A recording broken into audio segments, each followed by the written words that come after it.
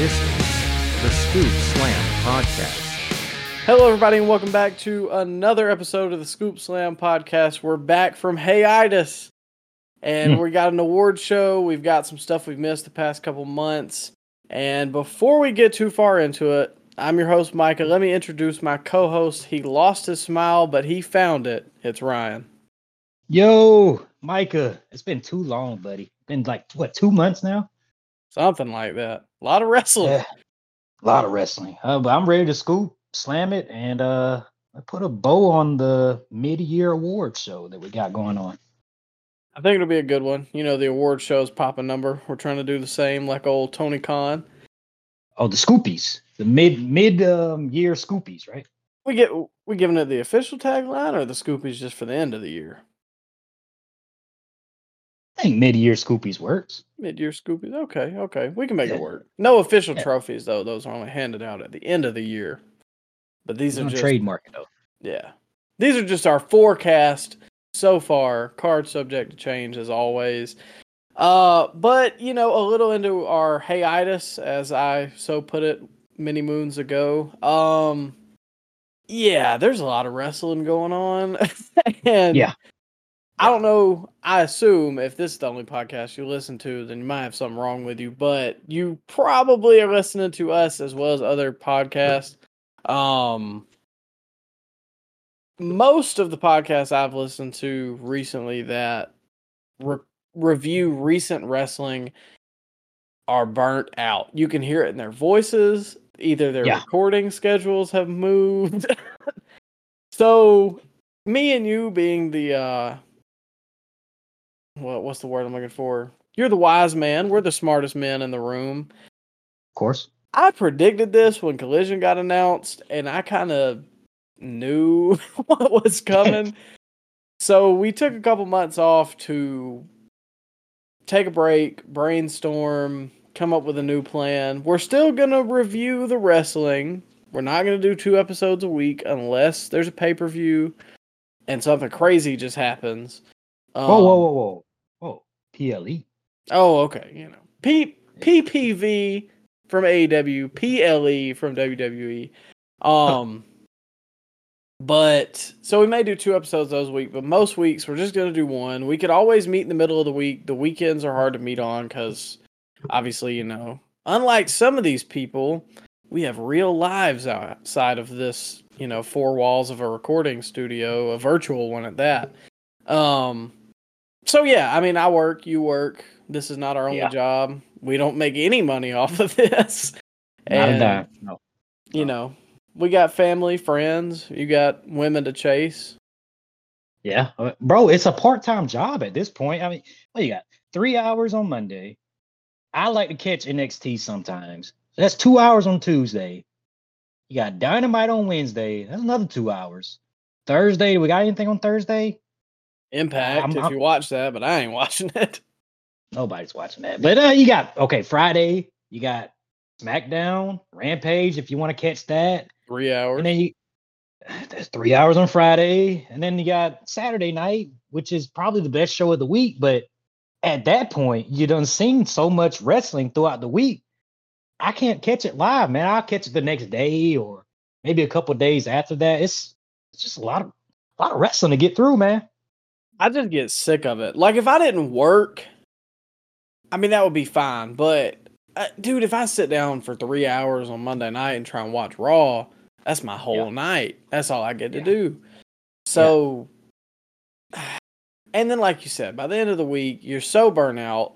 They could, you know, be throwing babies in the air on Collision. And, like you said, it's my favorite show of the week, top to bottom, the most watchable show, in my opinion. But it's Saturday night, though. Yeah. Jeez, man. Like, if you're like us, we have Saturdays off. Well, that's the last thing I want to do is watch wrestling on my off day. Mm-hmm. Especially when you watch it all throughout the week, and then you've been watching it. You've already watched 7 hours by the time Collision comes on. Then you got to sit and watch another 2 on your off day. So, yeah.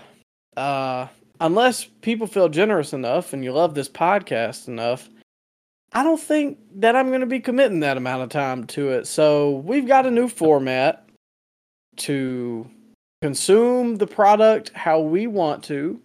We'll hit the high points. We're like the Young Bucks. We're all high spots. Yep. We'll review the big moments. Once a week, we'll meet, hour and a half, 2-hour show, and move on. Don't expect us to talk about Alpha Academy versus the Viking Raiders. We're not gonna sit there and deep dive on that, but we might talk about the Bloodline, talk about one Phil Brooks here and there, and just we will get there and just run down the news pretty much for our only show of the week. And yeah, I just think that's going to work better. So definitely. I don't know. I mean, if you have the time for that and you can watch all that wrestling, more power to you. But me, And if you want us to, I can open up a Patreon if you really love this podcast that much. We need a market manager or something. Somebody to get us some cash flow rolling for 12 hours a week. Or have somebody edit this thing for free. Yeah. That'd be much appreciated. I didn't even factor that into it too. If you watch 9 hours of wrestling, we got to meet and talk about it for 2 hours. So now we're up to 11. It usually takes me an hour to edit, put everything together, upload it. If not 2 hours, depending on the show and depending on how many things we got to fix. So now we're talking about 14, 15 hours altogether. And then if there's a pay-per-view, good God. Oh, yeah. We got to take the clips for TikTok and don't we got an IG? We got an IG, right? Yeah, we got an IG. We've moved numbers on IG. We got a video with 45K views. Oh, okay. All right. Like, share, subscribe to our IG page, please. But yeah, man, it's a lot, man. It's a lot of wrestling. So we're trying to manage it. If you hear my dog, he's drinking in the background. Can you hear it? Nah. I don't hear nobody. Oh. I hear you. Yeah, I hear you. Well, I would hope. Unless there's a third person that's called that I don't know about. Oh, yeah, Craig. Yeah, Craig's here. He's helping us out. He's there. Well, speaking of returns, we got a big one that we missed and we're kind of waiting for because otherwise AEW is getting pretty dull to me. The return of one Phil Brooks, as you mentioned a little bit earlier. It's been about a month now. He debuted on the debut episode he didn't debut. He returned on the debut episode of Collision. Saturday nights, 7 to 9 here, Central. But, I want to talk a little bit about it. The first episode, we'll kind of break it down a little bit. Probably not going to hit a ton on the multi-man matches, obviously. The first episode, the initial promo, the little hits at the Bucks, one true article, and a field of counterfeit Bucks, I believe was the verbiage. He talked about, I'm sorry that your favorite wrestlers are soft. And he basically just kind of did what CM Punk does. Where's the line of where is he lying? Where is he telling the truth? Where is reality? Where is the work? So I just want to get your thoughts on the initial promo. And then that night he followed it up with a match with CM Punk, FTR, and they fought the Bullet Club Gold and Samoa Joe. That was it. So what was your initial thoughts on the first episode of Collision? I mean, I thought it was an okay show. He cut a all right promo, telling when he's telling lies. It was fine. I don't know, man. His first month back, he's had a few okay matches. That one good promo, just what was that, week 1, and then he I don't know, man. Maybe it's too early to judge, but right now, if I'm grading it, I go maybe C plus, maybe C. Yeah, what? Right, come on, man. We're judging. I'm not a big Phil Brooks fan, but he is one of the greats of this generation, and he's not putting his best foot forward on Saturday nights. I'm sorry, man. Are you sure you're watching? Like, are you on TBS? Or I'm USA Network? No, my TV works just fine. It's right there on the channel watching Saturday night, AEW Collision. Saturday night's the night for fighting. That the Elton John song. Yeah, man, I'm there. I'm watching it. But you think he's doing great stuff? I think it's pretty average. It's on par. I think it's the best stuff in AEW currently. Well, okay. Oh, well, yes, but if we're judging him by his past work, like we're going by 2012 CM Punk, when he was at the apex of his powers. If we're comparing that to this, I mean, it's just okay Well, for him. It's the first month. I give it a B plus. It's not Really? Yeah. Okay. Look, I'm a big mark for Punk. If this is the first time you've listened to us, get to know me. If you've been listening to us, you probably know that by now. I really liked the first promo because it was classic CM Punk, that he veiled, is this truth? Is this work? Yeah. The matches he's been in, the first one, multi-man match, really solid. Obviously, there's other factors in there. It's not just him the whole time. But I really like the first match. I think his match with his Kojima match was okay. I thought that was pretty good. Okay, yeah, I didn't even think about that. Which we'll hit on that in a little bit. No, man, his promos have been good. I think this latest episode where he faced Samoa Joe, the promo at the start of the show, oh man, it wasn't bad. It just wasn't anything crazy. No, and I ain't gonna lie, man, that last show, Collision, it just felt empty.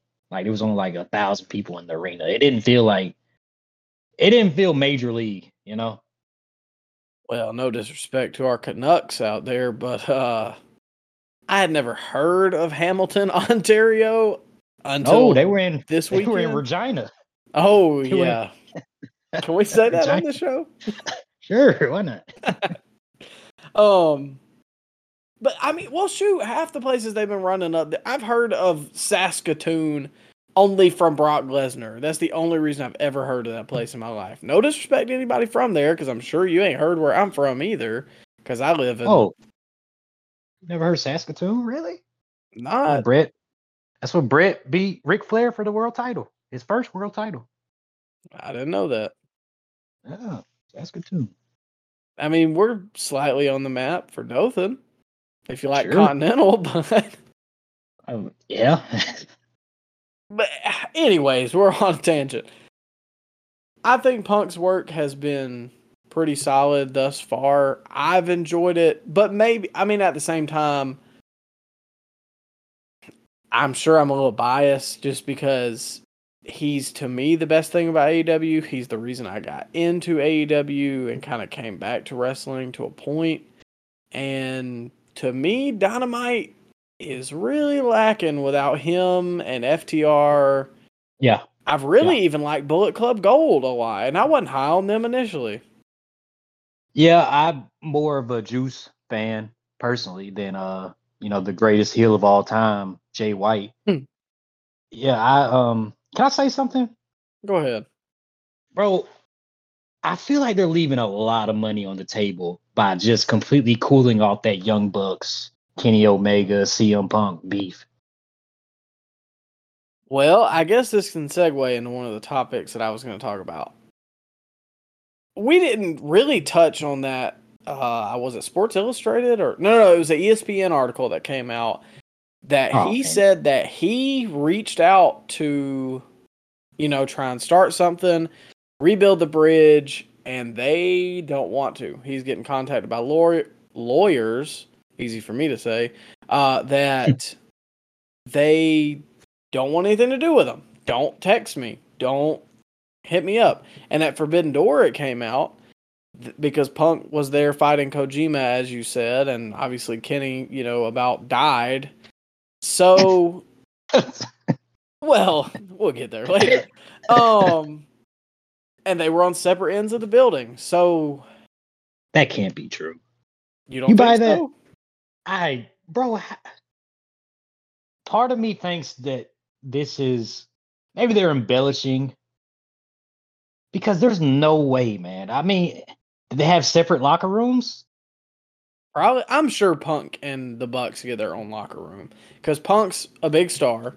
Well, obviously he gets his own locker room because when they fought, it was Punk's locker room and it was Oh, only his okay, yeah. locker room. Yeah, I I'm guess. sure Kenny and the Bucks get theirs because they're EVPs. So Bro, do we start to blame Tony Khan for this? Because he could oh squash this. He could squash this. yeah, he could. He ain't, but he could. Just say, okay, if you're not gonna work together, go home. I'm not gonna pay you. Yep. Especially to be high ranking. This is taking Punk's word for truth. Yeah. If he is trying to get up with them and work this out, and they're not as high ranking officials of a company, then it's time to either be demoted or, you're just going to have to put your big boy britches on and get over it. Yeah, man.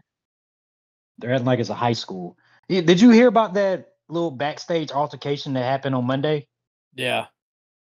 So it got squashed almost immediately, and everything's back to normal. I guarantee Judgment Day, Sami Zayn, Kevin Owens are all gonna be working in the same building next week in the same locker room, and nobody is going to think twice about it. Why can't that happen at AEW? Because I guess they feel like it's their company, so they can do what they want to, and if they don't want to interact with somebody, they ain't got to. But I mean, not to put our personal lives out there. Me and you have both worked at Walmart at one point in our life. Personally, I never got aggravated with you. I don't know if you ever got aggravated with me, but we got aggravated at people throughout the day. Somebody pissed you off because they're not dispensing an order quick enough, or picking, or somebody messed up something in the back room. Somebody gets something wrong in their car, and you let it go. You'll be pissed in the moment, and then the next day it's like, okay. Like, I argued with people and got mad at Walmart. And do I associate with those people outside of work? No. But did I work with them and things were okay? Yeah. Because that's how it's supposed to be. Yeah. And bro, this is the wrestling business. Like, I mean, if Edge, Matt Hardy, and Lita can all work together after all that drama back in 2005, then these guys can put aside some.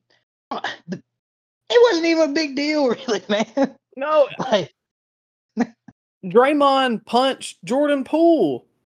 Yeah. They worked a whole season together. Now, obviously he got traded now, but they still played 82 games of basketball together, plus more during the playoffs.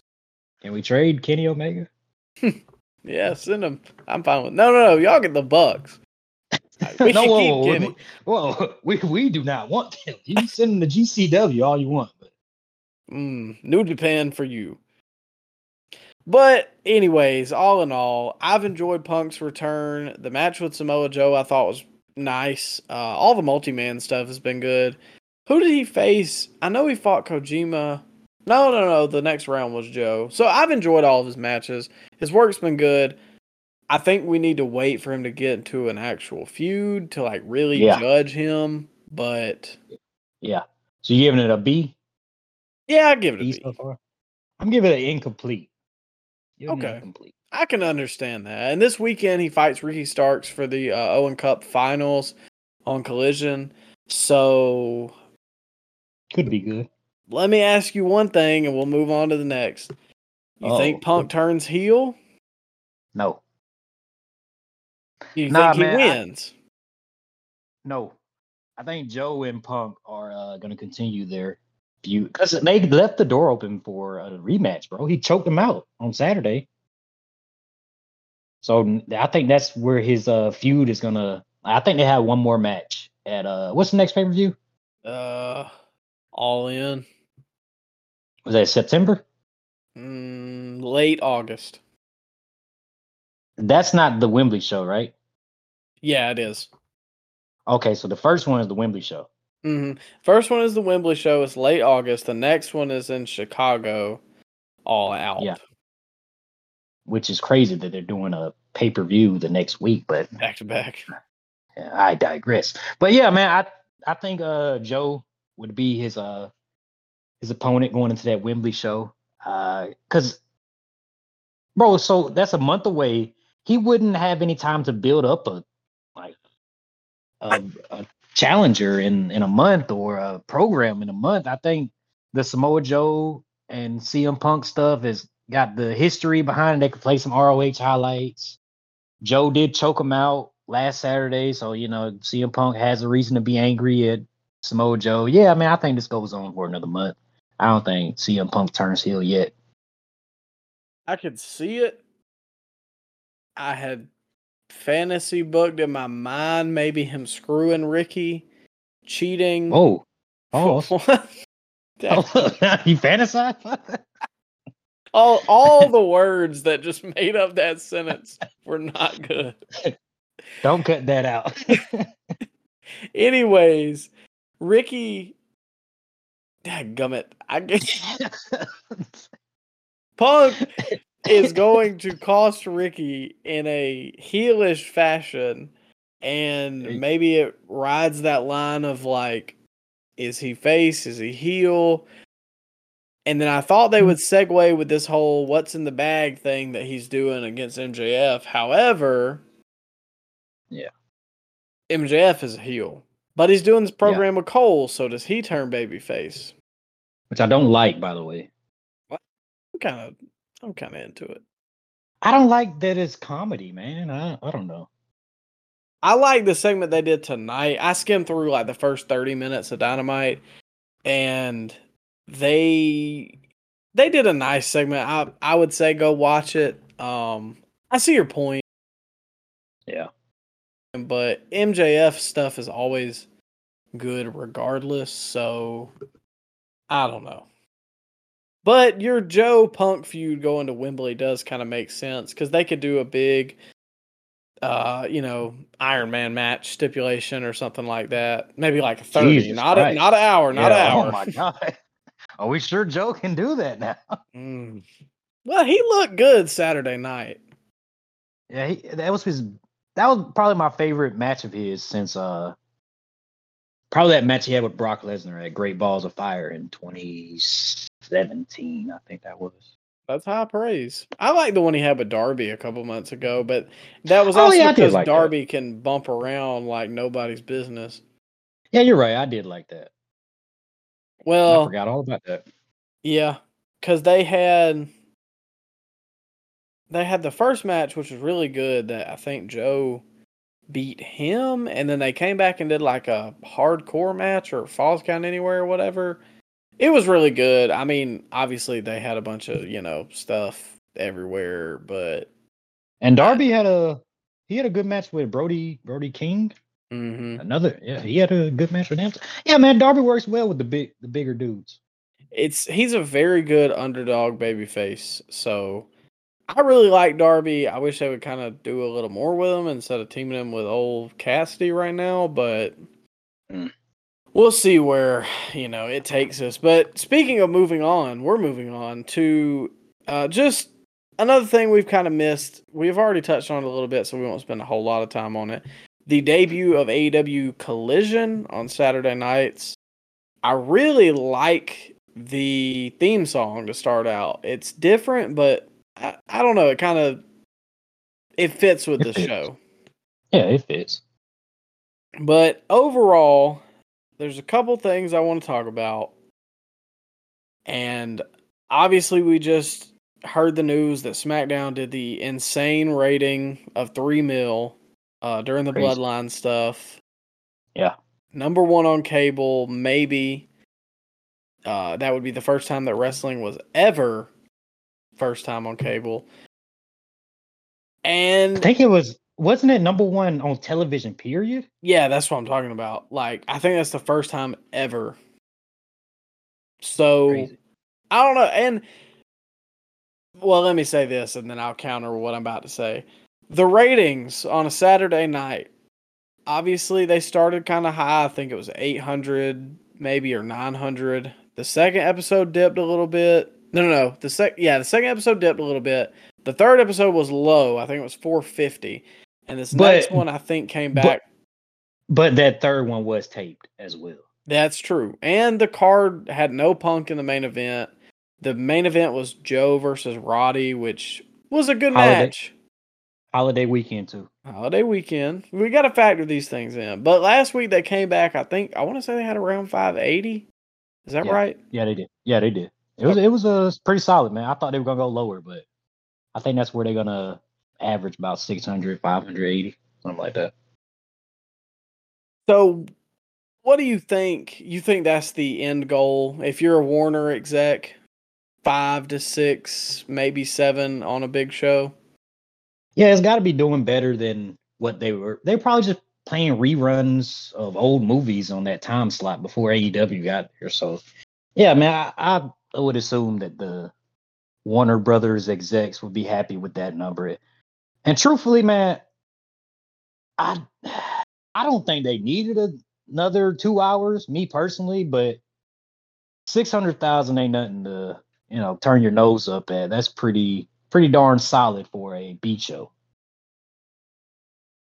And let me just say this, and I know it's going to sound like I'm scapegoating or whatever for Oh, putting your cape on Collision. for AEW, huh? Here we go. Ratings do matter to a point, but I think that Mm. 600,000 today is a lot different than 600,000 in 2008 or 2009 when cable Yeah, viewership is at an all-time low. yeah. Like you said, I think that if they can float around that number, especially on a Saturday night, that's probably what they're looking for. I imagine a rerun would probably grab 300 to 400,000 on a Saturday night, but And it's first run television that they don't have to pay any money to produce. So I'm sure they're happy with that. and it's it's sports. That got my mind completely went blank. And network shows love sports. Network channels love sports. Live sports especially. It's the only So thing that's still a draw in this day and age, man. yeah, it's if you look across the board, like the top shows are always basketball, hockey, football, Football. Yeah. baseball. Yeah. Bro, if you just look at the top 100 most watched things for the last year, I'm sure 90% of it is probably sports or news. I guarantee it. That's the only reason that I have cable, which I don't have Yeah. cable. I have Hulu Live, but same thing. I don't watch TV. I watch sports, and like I watch some of the old shows. Like I'm a big How I Met Your Mother fan. I'll go back and watch that on Hulu, but it ain't live. I couldn't tell you the last live TV show that was not wrestling, Yeah. something related to wrestling, like Dark Side of the Ring, in years. Bro, if somebody pointed a gun to your head and asked you to name 5 television shows currently that is airing every week, you think you could answer that question? Uh, Just go ahead and pull the trigger for me, man. I don't know. Keeping Up with the Young Kardashians? Young Rock still come on? Nope, got canceled. Oh man. Uh, Yeah. I'm getting taken out, man. South Park, Family Guy, Oh, okay. Oh, all right. American Dad. Is that still? Yeah, They're remaking Futurama. There you go. I think isn't that exclusive to like Hulu or something? Well, never mind. That'd be good. I'll take the 9 mil. Oh man. But I do want to say something. We got low viewership on this podcast, but Jonathan Coachman. Come on now. Well, We're building. we're true to our audience. Jonathan Coachman posted something that pisses me off. He said that wrestling shows have never drawn on Saturday nights. They tried it in WWE and it never worked. Do you not understand that like wrestling existed before 1999 and that wrestling existed outside of WWE. Like WCW had Saturday night for years. Wrestling in the territories was primarily on Saturday nights. So I I understand get the what point. I get what he's saying though. He's saying like in today's age, but to say wrestling has never drawn on Saturday night, you're just blatantly lying. Do you know WWE's highest audience of all time was on Saturday night? Saturday night's main event. Yeah. They did 33 million for Andre and Hogan rematch. Oh my God. Yeah. But to be fair, that was on NBC and there wasn't a lot of channels back then. Yeah, there was like 12 channels. Yeah. Still though, 33 million people, that's insane. That's crazy. And still not number one on cable. No, it wasn't because there was a lot more people watching television back then as well. So you had a larger audience to draw from. Well, you got to think in the 80s, they didn't have phones or real game systems. The only entertainment they had was a TV. Yeah. So it's just a new day and age, and cable's too expensive, and a lot of people only want to watch sports. So I don't know. Saturday's probably not a great day, but I think they can make it work. I do want to, lastly, on the topic of AEW Collision, the overall product, very different from Dynamite. In my personal opinion, I think, and I want to say some of this has been confirmed, that Punk is helping with the booking or he's formatting some of the stuff on Collision. So, in my mind, I think that's got to be helping. But what do you think about the overall product? Because in my opinion, top to bottom, 7 p.m. when you start that show to 9 p.m. when the show closes, it is the most watchable, no skip, not like, okay, I can look at my phone right now, show on TV right now, wrestling show. Yeah, man, it's not as insulting as the show they do on Wednesdays because I don't know, man. The show they do on Wednesdays is kind of, they laugh at everything. They have comedy segments like the MJF, Adam Cole stuff, which some people like, but I just don't. I don't know, man. Just some of that stuff they air on Wednesdays kind of feels like their version of Monday Night Raw comedy, and I'm just not a fan of it. The stuff they do on Saturday is fine. It's a wrestling show. There's not a lot of storylines yet, so I'll give it some time to cook. But so far, so good, man. You can't really complain about the in ring. It's solid.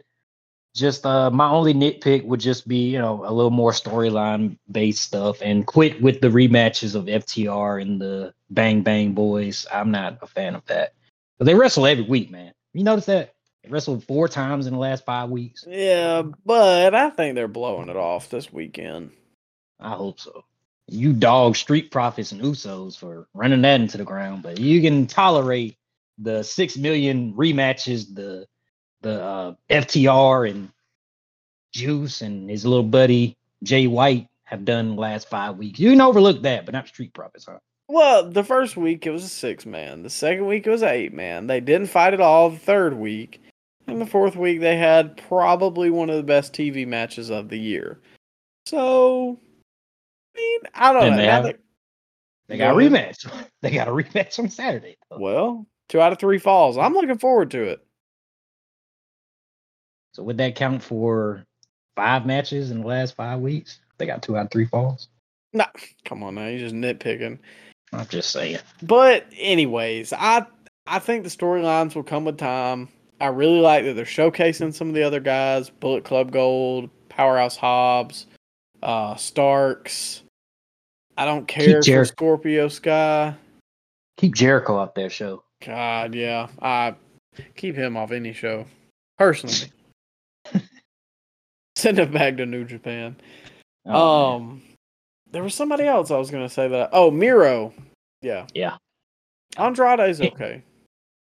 Not a fan, man. I understand he's a great wrestler, but there's always going to be a ceiling for guys like that. And I'm not trying to come off as racist here, but man, his English isn't the best. It can only take you so far you are cutting your own promos and you can't speak English, you know? Oh, I don't think you're being any kind of way. I mean, it's just, well, it's honest. Like, Yeah. I mean, I don't know. If you took CM Punk and put him in AAA, does he have the same kind of effect there? No, because he can't speak Spanish. So it's hard for a Spanish wrestler who doesn't speak English as well as, maybe like a Rey Mysterio and Eddie Guerrero, who are also of Hispanic descent, but can cut an English promo. It's just hard Yeah. to get over if I can't understand you. And he can speak English, but when he does, it just sounds like he's reading from a script. And I hate that. I hate when it sounds like you got a prepared written statement of your promo. The best thing I've heard, and I'm not sure who said it, is that he almost sounds like he's faking. Come on, He's man. like making fun of somebody who speaks broken English. Oh man. Bro. And you know what? They had him a manager. When he first got there, he had, I think it was, wasn't it Vicky? It was He had Vicky Vicky, originally. and then he had Chavo. Yep. And then he went to Jose. Is that Hmm. Jose next? What happened to Jose? I don't know. I ain't never heard him cut a good promo though. I don't understand why they didn't keep Chavo. Chavo, I mean, he's no master Well, of the mic, but he can cut a decent well, promo. Tony Khan left him on red, man. You don't remember that story? Yeah, I do. Well, moving on to our last little, return topic. Obviously, we kind of hinted on it. The Bloodline segment from this past Friday and just everything that they're doing over there. More merch than ever before. Ticket sales through the roof. And honestly, I'll say it. I texted you this yesterday. I think wrestling is in probably another boom period, or in the beginning stages of one. Maybe a light boom, if you want to call it that.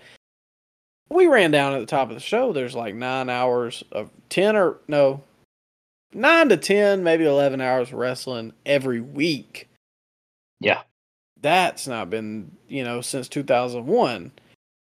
Meltzer put out a report that this is the most traction they've had since 2001. So I think there's something to be said for that. Obviously, this all falls on the shoulders of the Bloodline. It's the hottest storyline in wrestling, and I mean, is anything else getting 40 minutes? No. And Michael, that's not even the best part, man.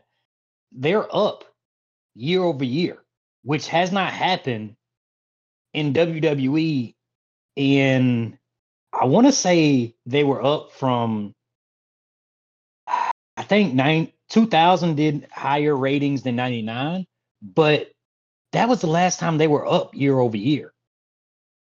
That's an And insane stat.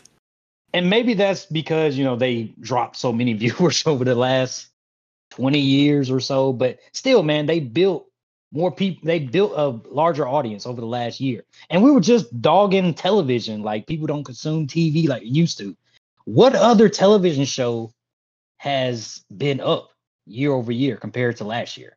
It's not a lot, man. Very But few, or very just few. sports.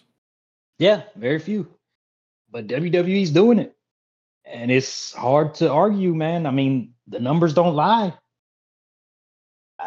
They're one of their hottest points at this point, which is crazy to say, man. But we're technically in a boom period for WWE. And it almost, I don't know if it's because I'm living through it, but it Yeah. doesn't feel like it. Like, I guess I don't see any more wrestling shirts in public than I used to. I don't Yeah. hear people talking about it in a casual basis more than I used to. But bro, the children that are growing up on this, I'm sure they're gonna speak praises on it in about 5-10 years. And I think that a lot of people, I've had people that I went to school with, that I grew up talking about wrestling with who have texted me, "Hey, what's going on with the Bloodline?" Or like, "Hey, I just watched WrestleMania. I'm pissed Cody lost. I got to watch Monday to see what happened." So, I mean, I guess we are in another boom period, even though you wouldn't think it. I guess to me at least, but when you look at the numbers, I mean, AEW, despite all this kind of glazing we're doing on WWE, they've done 75,000 for a show across the world that they don't even have like main television in. They're 6,000 away from the all-time gate. That's an insane stat. So, I mean, crazy, here we man. are. It's crazy. I feel like AEW is probably at its coldest point, but it's worth bragging about that you're gonna put 80,000 people in a stadium with no matches announced. That's pretty. I mean, you pat yourself on the back for that. And I do agree. To me, it kind of feels cold, but I think AEW has brought a lot of people back. Just the fact that there's something else to watch. It's not just WWE on a main stage. So, And another thing, Micah, people going back to the Bloodline, people dog, sports entertainment. The talking is too much. But you look at that SmackDown that they aired last Friday. The first 30 minutes was talking. And then the last 20 minutes was talking. Nobody complained. The crowd was locked in, loud all night. It just goes to show, man, that you can put on 7-star classics in the Tokyo Dome all you want, but what's gonna draw the most eyeballs? It's just good storylines, man. that you took the words right out of my mouth, because you don't watch Game of Thrones for the fight scenes. You don't watch, I mean, any TV show ever. You might watch UFC for just the fighting, but for wrestling, it's built on storylines. You care about Dusty Rhodes because every time he's about to get that title, he loses. You care about Sting because every time he's about to get that title, Ric Flair cuts him off. You care about the NWO because they constantly beat up your favorite wrestlers, and you have to be glued to your TV to see if somebody can get the one up on him. You care about Stone Cold Steve Austin because he's a rebel, and you have to be glued to your TV to see what Stone Cold's going to do this week, because it's always something better.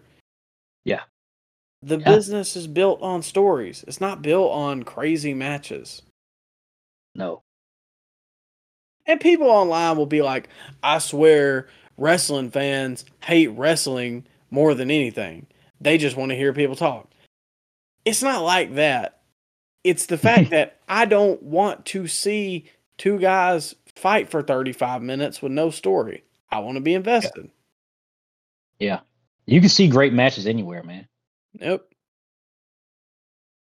I mean, shoot, there's local promotions here that I'm sure have good matches, or, GCW, New Japan, Impact, wherever you want to go. Sure, they all look cool and they all do the same moves, but until I can really sink my teeth into a character or, something driving this feud, what can I think of off the top of my head? I'm invested in this character of Jon Snow. I hate that he left Winterfell and went to the Wall. I've got to see him defend this wall. I've got to see how, he beats his next stumbling block. I always go back to Game of Thrones just because it's kind of on my mind and there's the book sitting right in front of me. But it's like one of the greatest shows of all time. So the proof is in the pudding. Yeah. If it ain't broke, don't fix it. Yeah. Yeah, you got it, man. It's right there. You said it. You said it, man. Anyways, off the little tangent. The Bloodline segment from this Friday night, the Tribal Court for Roman Reigns. Obviously, we missed all the stuff, but the Usos have turned on Roman. This 40 minutes, but it was insane. Roman trying to give the lay to Jay. That rhymed. Tears running down his face. Then it was like Solo wants it.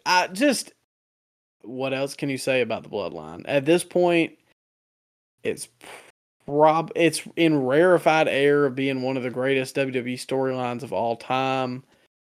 I know it sounds like we're glazing, but it's just honest. Again, Yeah. It's a pivotal point in why wrestling is up right now. Yeah. Because if you look at the rest of SmackDown, man, yeah, it ain't got nothing on the Bloodline, man. It's not even in the same ballpark. And you can tell it with the quarter hours too. The people watch that, they leave, and then they come back by the end to see, okay, what's happening with the Bloodline. Bro, because there's really not much else going on SmackDown. Like, there's no Bray. Bobby's been missing. Edge just came back. It's just a lot of guys missing, and then the stuff that's happening, you're not like Theory is treated like I don't know, man. That Cena match did him no favors. Like, he still feels ice cold to me. I don't know. He can't get. I don't want to say he's like tripping over his own feet or.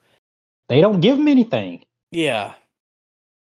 But something's just not clicking with him to me.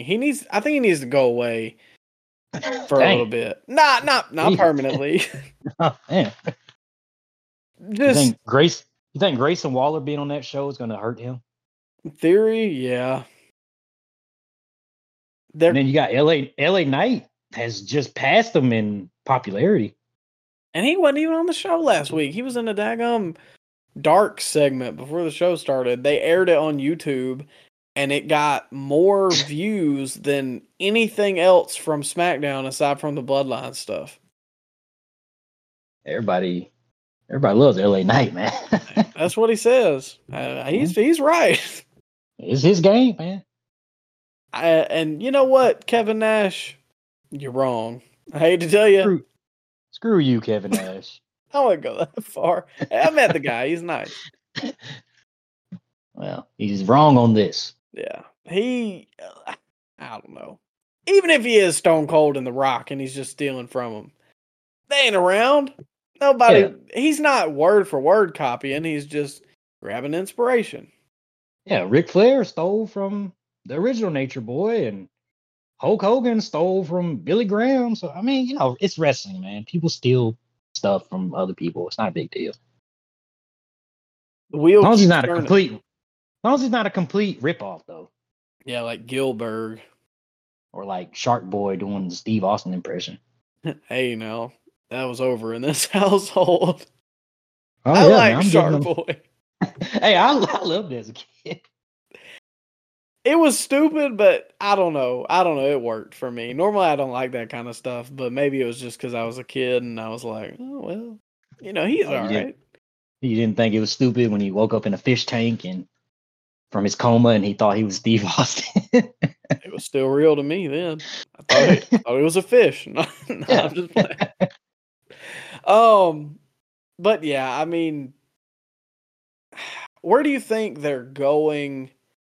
Obviously, SummerSlam's coming up next. We will be in attendance for the New Orleans show, so I have some exclusive stuff. We got to plan that out, see what we can do. But we'll be at the New Orleans show, which is 2 weeks before SummerSlam. Where do you think they're going with this? I feel like Roman is going to beat Jey Uso. There's not a snowball's chance in hell that Jey Uso beats Roman Reigns for the title. I feel like the next logical step would be to have Solo and Roman feud, right? But do you think they bring it up that early? Because then maybe I could see that around Survivor Series or Royal Rumble as we get closer, because then it kind of leaves Roman wide open for Cody, which we think will be the eventual person to take him down. But I mean, they still got a whole half a year to get to Mania. Yeah. I can see him feuding with like Bobby coming out of SummerSlam, because Bobby has been missing and he's working all the house shows, so he's healthy.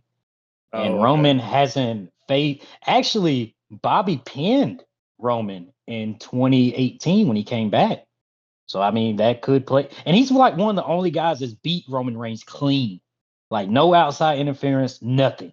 He speared him and he pinned him 1, 2, 3. So I mean, he still has that to bring up. Bobby does. So you can bring that up to Roman. I can see them feuding.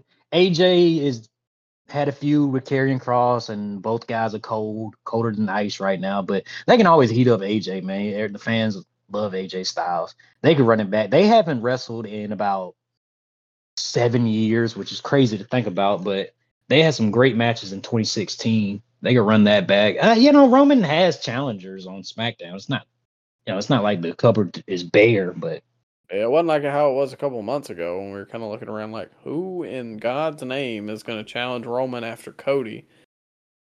and Bray, if That's Bray ever gets cleared.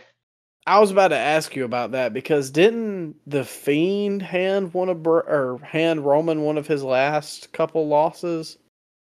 The last world champion was the Fiend. Okay, there we go. I was about to say, yeah, because you know more about you're better at the history than me, especially the more recent stuff. Yeah, I mean, I could see that. I'm not Bray big never on got his Bray. rematch. He never got his rematch though for losing. Well, so there's a couple ways they could go. I don't think Solo turns yet. Maybe at Royal Rumble or something like that, so they can heat that up going into Mania, get Cody his eventual shot, and then we'll go from there. But I mean, it's just crazy. This is one of the things that we're living in an era where people make plans Friday night to be in front of their TV because they have to see live what's happening. Yeah. And if you told me, I think you said this, so I'm going to steal it. If you told me a couple years ago that I would want to drive 5 hours because Roman Reigns is going to be on a show, heck no. What you smoking, man? Ain't no way. Who else But, is on the show? I would have asked.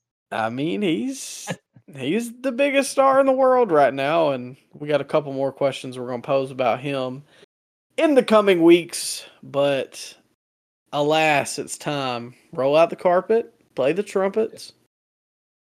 I don't have the soundboard with me Yeah, today. we ain't got nothing. That's all right. But, close your eyes and imagine trumpets and imagine a red carpet because it's time for the mid-year scoopies.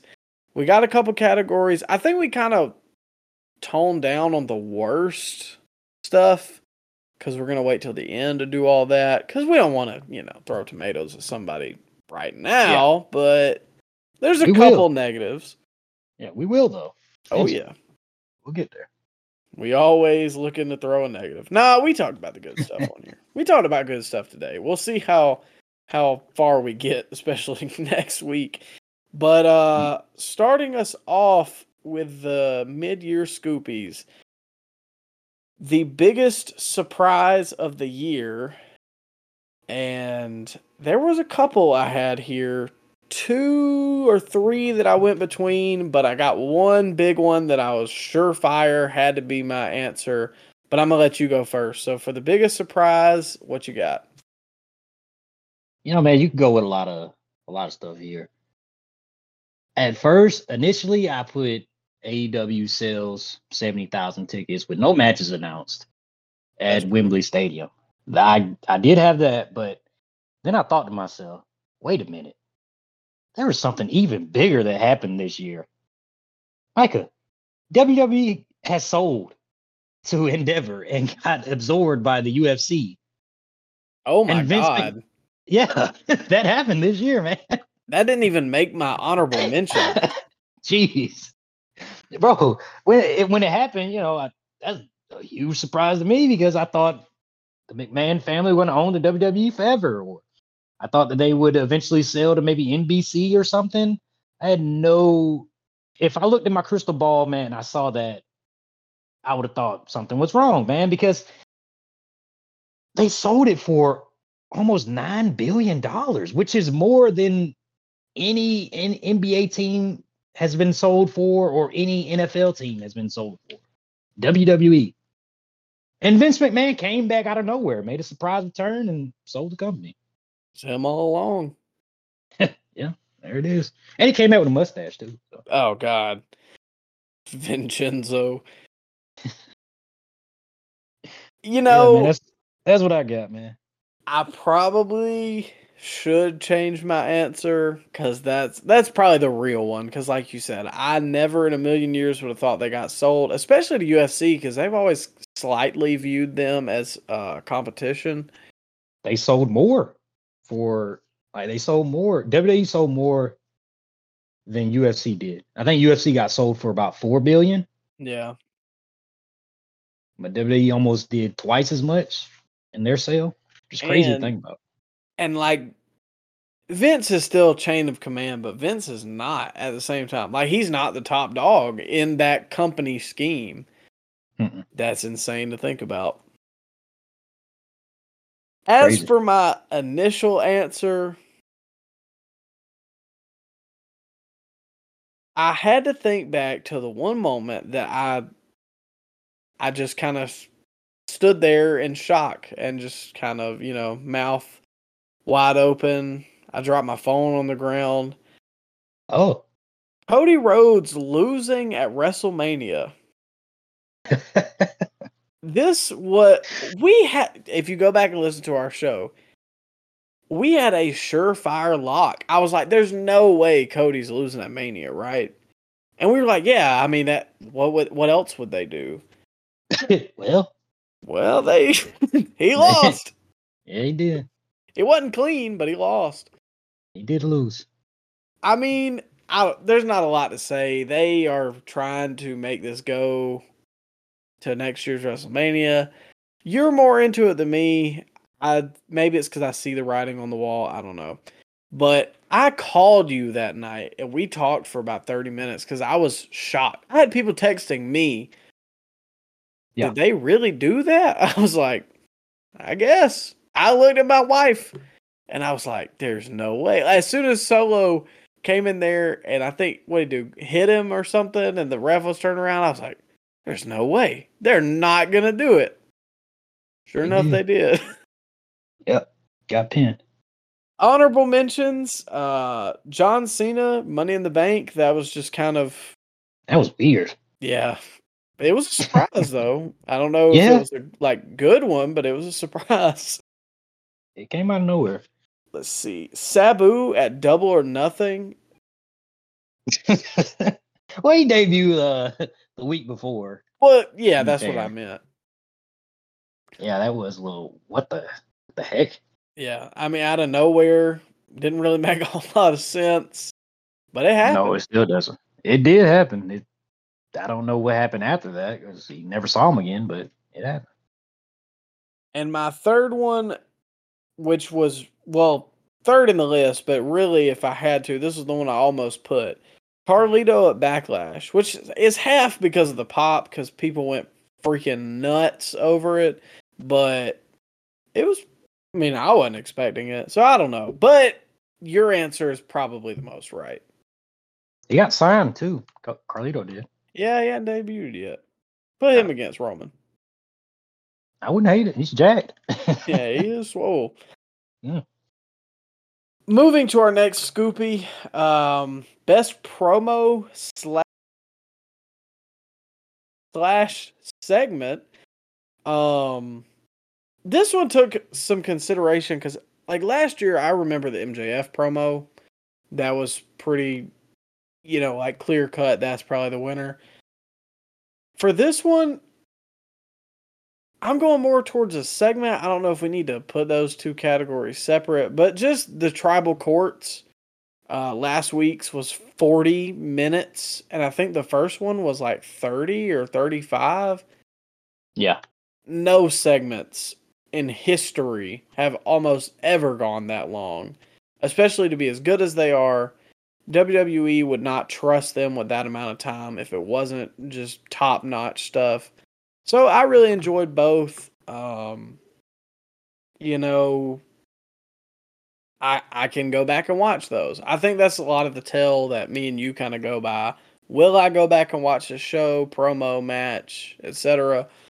So I think those are very watchable, good stuff. And frankly, as we mentioned earlier, the Bloodline stuff is kind of setting the business on fire. There's something to be said for that. Honorable mentions. I got the Punk return promo on the initial Collision. I really enjoyed Wow. it. Wow. You didn't think as highly of it. I thought it was fine, man. It's just when you're okay, so LeBron James is the greatest player of all time. Yeah. Now, LeBron Agreed on this James, podcast. of course, yeah, shouldn't be a debate actually, but okay, so if we're comparing LeBron James currently, 2023, Lakers LeBron, 39 years old. You compare him to 28-year-old LeBron, 2013, at the peak of his powers, you can't, that's not really a fair comparison. I mean, he's still great, don't get me wrong, but he's not that guy anymore, you know? I see your point, but I don't know. I like the little jabs here and there, and I thought it was like one of his better promos in AEW, personally. Oh, I don't know yet. He's had better promos. He's had better promos, but I think it was one of. That's one of okay. All right. Agree to disagree. Lastly, the two other honorable mentions, I got Danielson before Revolution and the Don Callis promo from a couple weeks ago where the fans were just booing him out the building. And I'm sure you probably got something I'm forgetting. Yeah, I went with a classic promo here, man. I didn't go with a segment. I don't know if you remember this promo, but it really this is probably my favorite of the year. It was Cody Rhodes in the lead up to WrestleMania. I believe it was the March 13th episode of Raw. He just got finished with a match. And do you remember the promo where he was like, uh, Mr. Heyman always talks about acknowledging Roman Reigns. I do acknowledge you, but damn it, you have to acknowledge me. You remember that, man? Oh, yeah. Because I remember me and you talked about it on the pod, and I was like, dude, he's jacked because his veins were all popped out because he had just wrestled. It was an impassioned, old school, yell at me promo, and he cut it right after a match, and it felt like he was talking. You know, it didn't feel like he was just reading from a script, which I'm sure he did. I'm sure he did read from a script, but I don't know, man. How he delivered the promo really stood out to me, and it was probably the best in ring, just him promo, the best of this year. You know what I'm saying, man? Not a segment, but just, old school microphone in hand, him, the audience, and he just gets what he has off his chest, you know? Yeah. No like outside interference or shenanigans, Nobody just a straight up nobody mic and one interrupted him. guy. Yeah, nobody interrupted him. It was just him. And the fans went ballistic for the promo. I did forget about that one, and it definitely deserves its seat at the table, I think. Because I'm not big on Cody, but I will admit that lead up to WrestleMania, because Roman wasn't there a whole lot, I was very into that match and that story, and Cody led the way. So definitely he deserves a nod for best promo this year. They left a lot there, though. They can, if they do go back to this, which I think they would, I think they still got a lot to talk about. You got any honorable mentions? Just what you said, man. I agree. The ones you said were pretty memorable too, but I just got the Cody. I'll say this too. The Bad Bunny promo, which it was all in Spanish, so I don't really know what he said, but that one kind of stuck out to me because it was on the announce table and everybody went crazy. And that time right there with Backlash was like, that was good. Yeah, that all of those shows right then were probably some of my favorite of the year. Yeah, Bloodline stuff is always great though. Gotta preference that. Yeah. Moving forward, most extreme moment of the year. I don't have any honorable mentions, and this one kind of took me a minute to dig, so I'll just go ahead. Tiger Driver 91. Forbidden Door, Osprey dropping Kenny straight on his head. Yeah. That was probably it. Maybe MJF tombstone off the top rope to Danielson, because obviously we all know about Danielson's head injuries, so why in the world he would think to take that bump. But I don't know. That was just the one when I heard most extreme moment, or when I read most extreme moment, it jumped off the page at me. I got one honorable mention here. I got Logan Paul and Ricochet almost die. The Spanish Fly and Logan Paul land directly on his head. Yeah, that was pretty wicked, man. Because I remember I was watching the pay-per-view or PLE.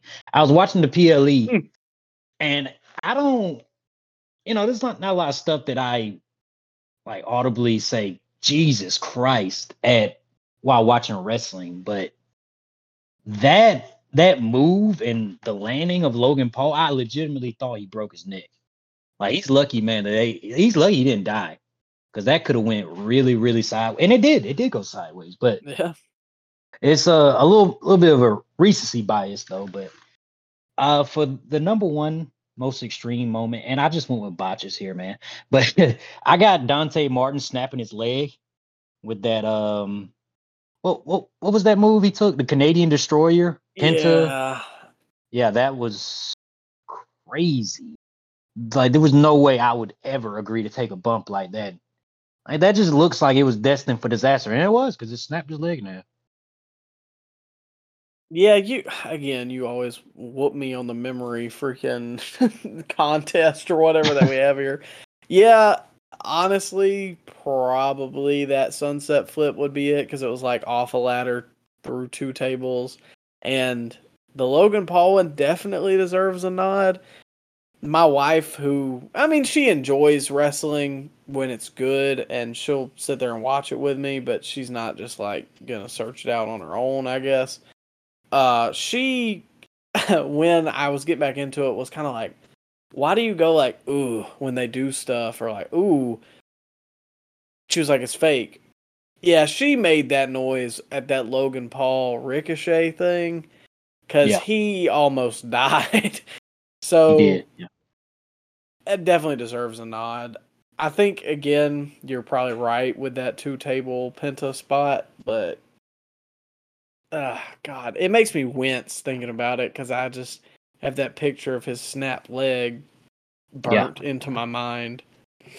Could have went horribly wrong, bro. He could have broke his neck, honestly. Yeah, had he not rotated enough, I think it probably went too much. He rotated too much. Yeah, it probably went one of the worst ways that it could have. He could have just had a stinger, but yeah. Now, speaking of the stinger, he probably deserves a little shout out. Oh God! Didn't he bust one of his teeth out? Yeah, he broke his tooth. Yeah, bro thought he had hops. Like, he was too far out. Even Taz said, "Hey, he's too far out." Yeah, he thought he was doing that Stinger Splash, and it was 1995 all over again.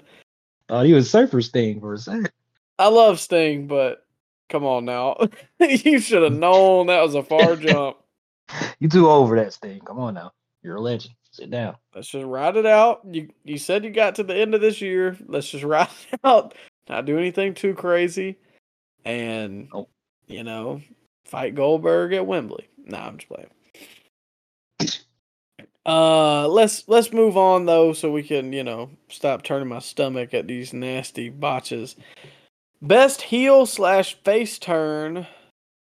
I think we might agree on this one, but I'll hold my answers until you answer. So go ahead.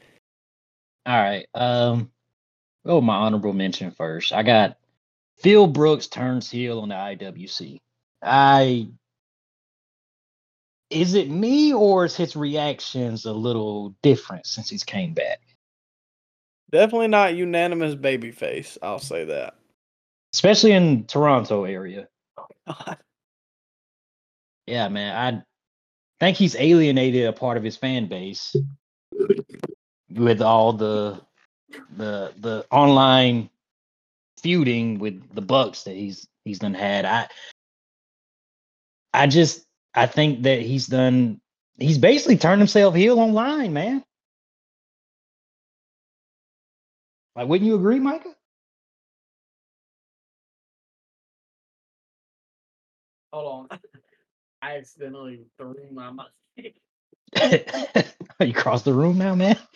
I had my legs crossed and the mic was like sitting in my lap on this little table, and I like tried to move my legs and the mic just flew. I don't know if you heard that like bing bang boom while you were talking, but I just heard silence. yeah, no, I like chucked it basically.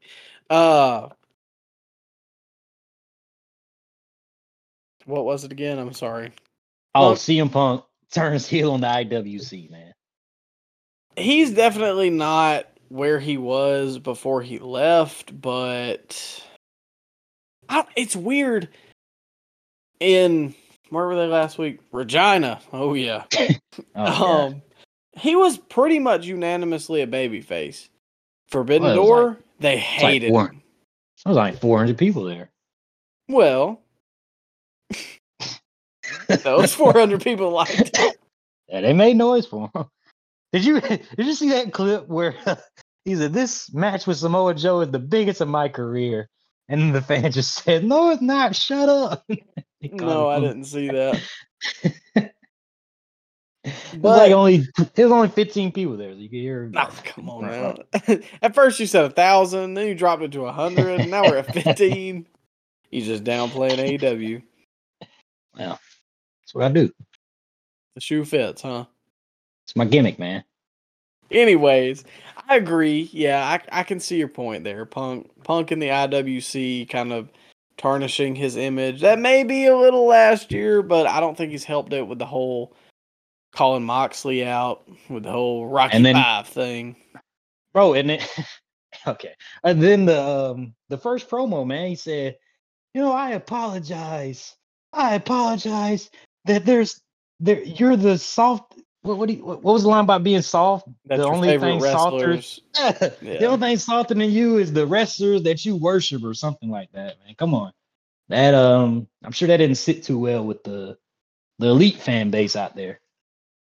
Good. They can take it, cry themselves to sleep because they don't have anybody to wipe their tears for them. Jeez. Okay. And then my number one, man, is Jey Uso turning on Roman Reigns, finally siding with his brother, and officially kicking off the Bloodline Civil War storyline. That whole segment was great. Jey Uso, it felt like he was actually speaking, which I love in promos. I don't like when it feels like prepared statement. It felt like it was real. And in the end, he said, "You know what, Jimmy, you're out."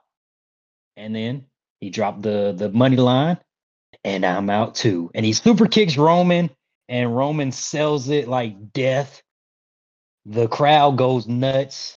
They super kick Solo, and then Roman gets up one more time, distraught, yelling at the Usos, and they drop him with a double super kick. Money. What Triple H call it? Cinema. Great, man. That was probably the best face turn of the year. And I would say Sami Zayn probably deserves a little shout out for turning on Roman. But I don't know. I feel like Sammy was babyface this whole entire time he was in the bloodline. So I couldn't put that at number one, but it definitely deserves a shout out because that did happen this year. You just blew my whole load. Oh, man, that was you. Yeah, I had Sammy at number one just because I feel like that kind of, I don't know, personally, it kind of started moving stuff online and people started paying a lot more attention to the bloodline. To me, when that happened, the pop at Royal Rumble when that happened, obviously there was more people there than there was at, where the Usos turned. But I don't know, man. That pop is like, you can, especially with the bloodline stuff. I don't think anything else has done this in a long time, but this is what I can remember. And it happens like so many times with bloodline stuff. The Yeah. crowd gets so loud that you hear like the mic vibrating. It's so loud in there. It happened with the Sammy turn. It happened with the Jay turn. It happened when Jay turned on Sammy way before Jay turned. Jimmy turning on Roman at in Saudi Arabia. Yep. So again, I mean, daggone, we might as well name this the Bloodline show, or that's what they should name SmackDown. But Yeah.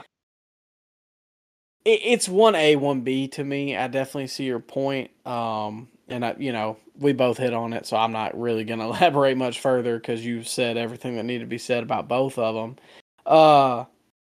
The only other honorable mention I had was Don Callis, just because the reaction he's getting now is one of the bigger reactions on AEW. So I think he deserves his flowers. I don't hate Don.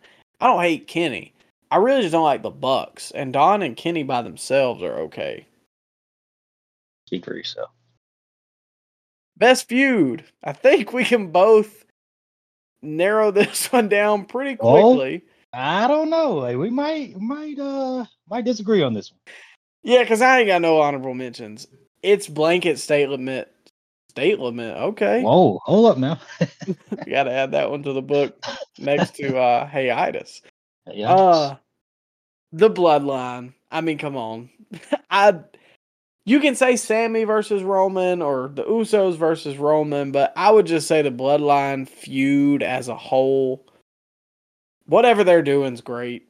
If it's Sammy, if it's Jay, if it's Cody, whatever the Bloodline is feuding with. You can even include the Sammy and KO versus the Usos. It's hard to pick between those, and all those I would say are 1 A, B, C, D, E, however many you want to go to. But that's all I got for best feud. I'm gonna hit you with a curveball here, man. Because I wouldn't see. I went with best singular feud, and the Bloodline's been feuding with a lot of people. So I didn't go with the Bloodline. That was my honorable mention, the Civil War storyline of the Bloodline. So Jimmy and Jay versus Solo and Roman. I got that as one of my honorable mentions. But what took the number one spot for me is Dom and Ray, man. Father versus son. Tale as old as time. I was thoroughly sports entertained by all their segments together. They had a pretty underrated match at WrestleMania together. One of my matches of the year. Yeah. And yeah, man, Dom's doing he actually is in a higher position coming out of that storyline, which I wouldn't have predicted, but he's been doing well. So I have that as my number one spot, man. Ray versus Dom.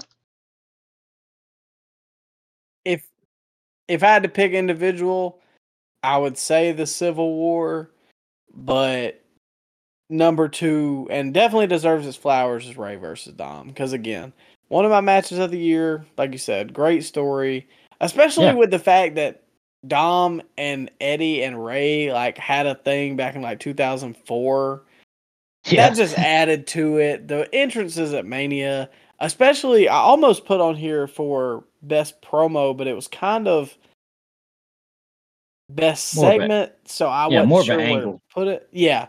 Yeah. The SmackDown right before Mania where like Dom goes over to his mom and does something and Ray slapped him and it was the first time Ray had ever hit him. It was great. So yeah, I can agree with you on that one for sure. Yeah.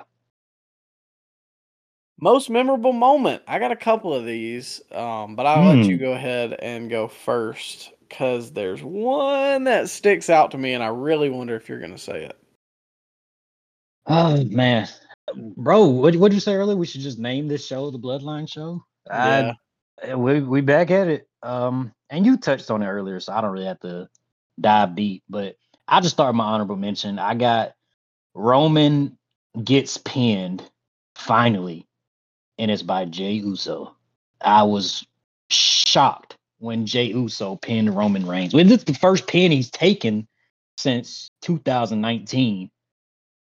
And he took it to Jey Uso, man. And, I was fine with it because they built up Jey and this whole bloodline civil war. I think it called for Roman finally taking a pinfall loss. And he did it at the Money in the Bank. So I got that as my honorable mention for most memorable. And number one, you hit on earlier, Sami Zayn makes his choice and finally plants the chair and Roman Reigns is back. And yeah, man, that was some great stuff at the Royal Rumble. Wholeheartedly agree. Couldn't have said it better myself. Yeah.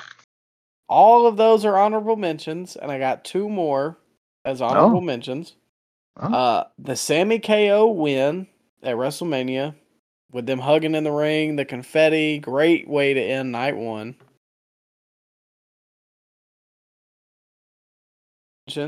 Was Roman retaining at WrestleMania. That was really memorable to me because it's like, well, crap, where do they go now?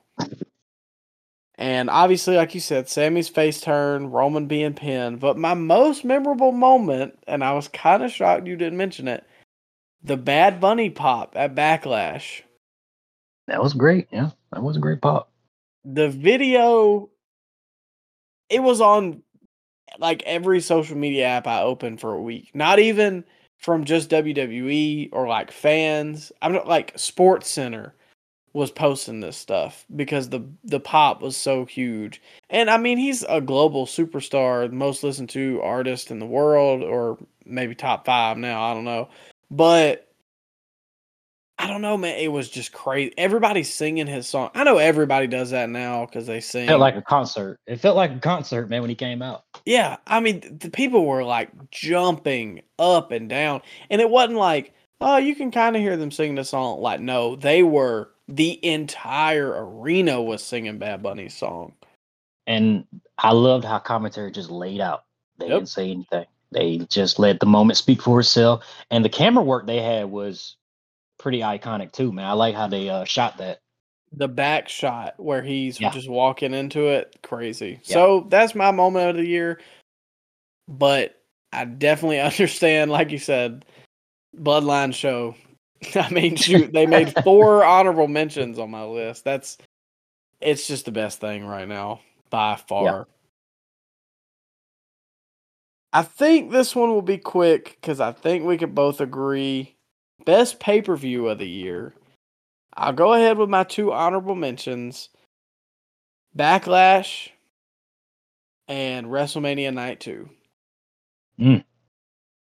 Really, really enjoyed Backlash. Like, I could sit down and play that pay-per-view right now and thoroughly enjoy it. The Bad Bunny match was good.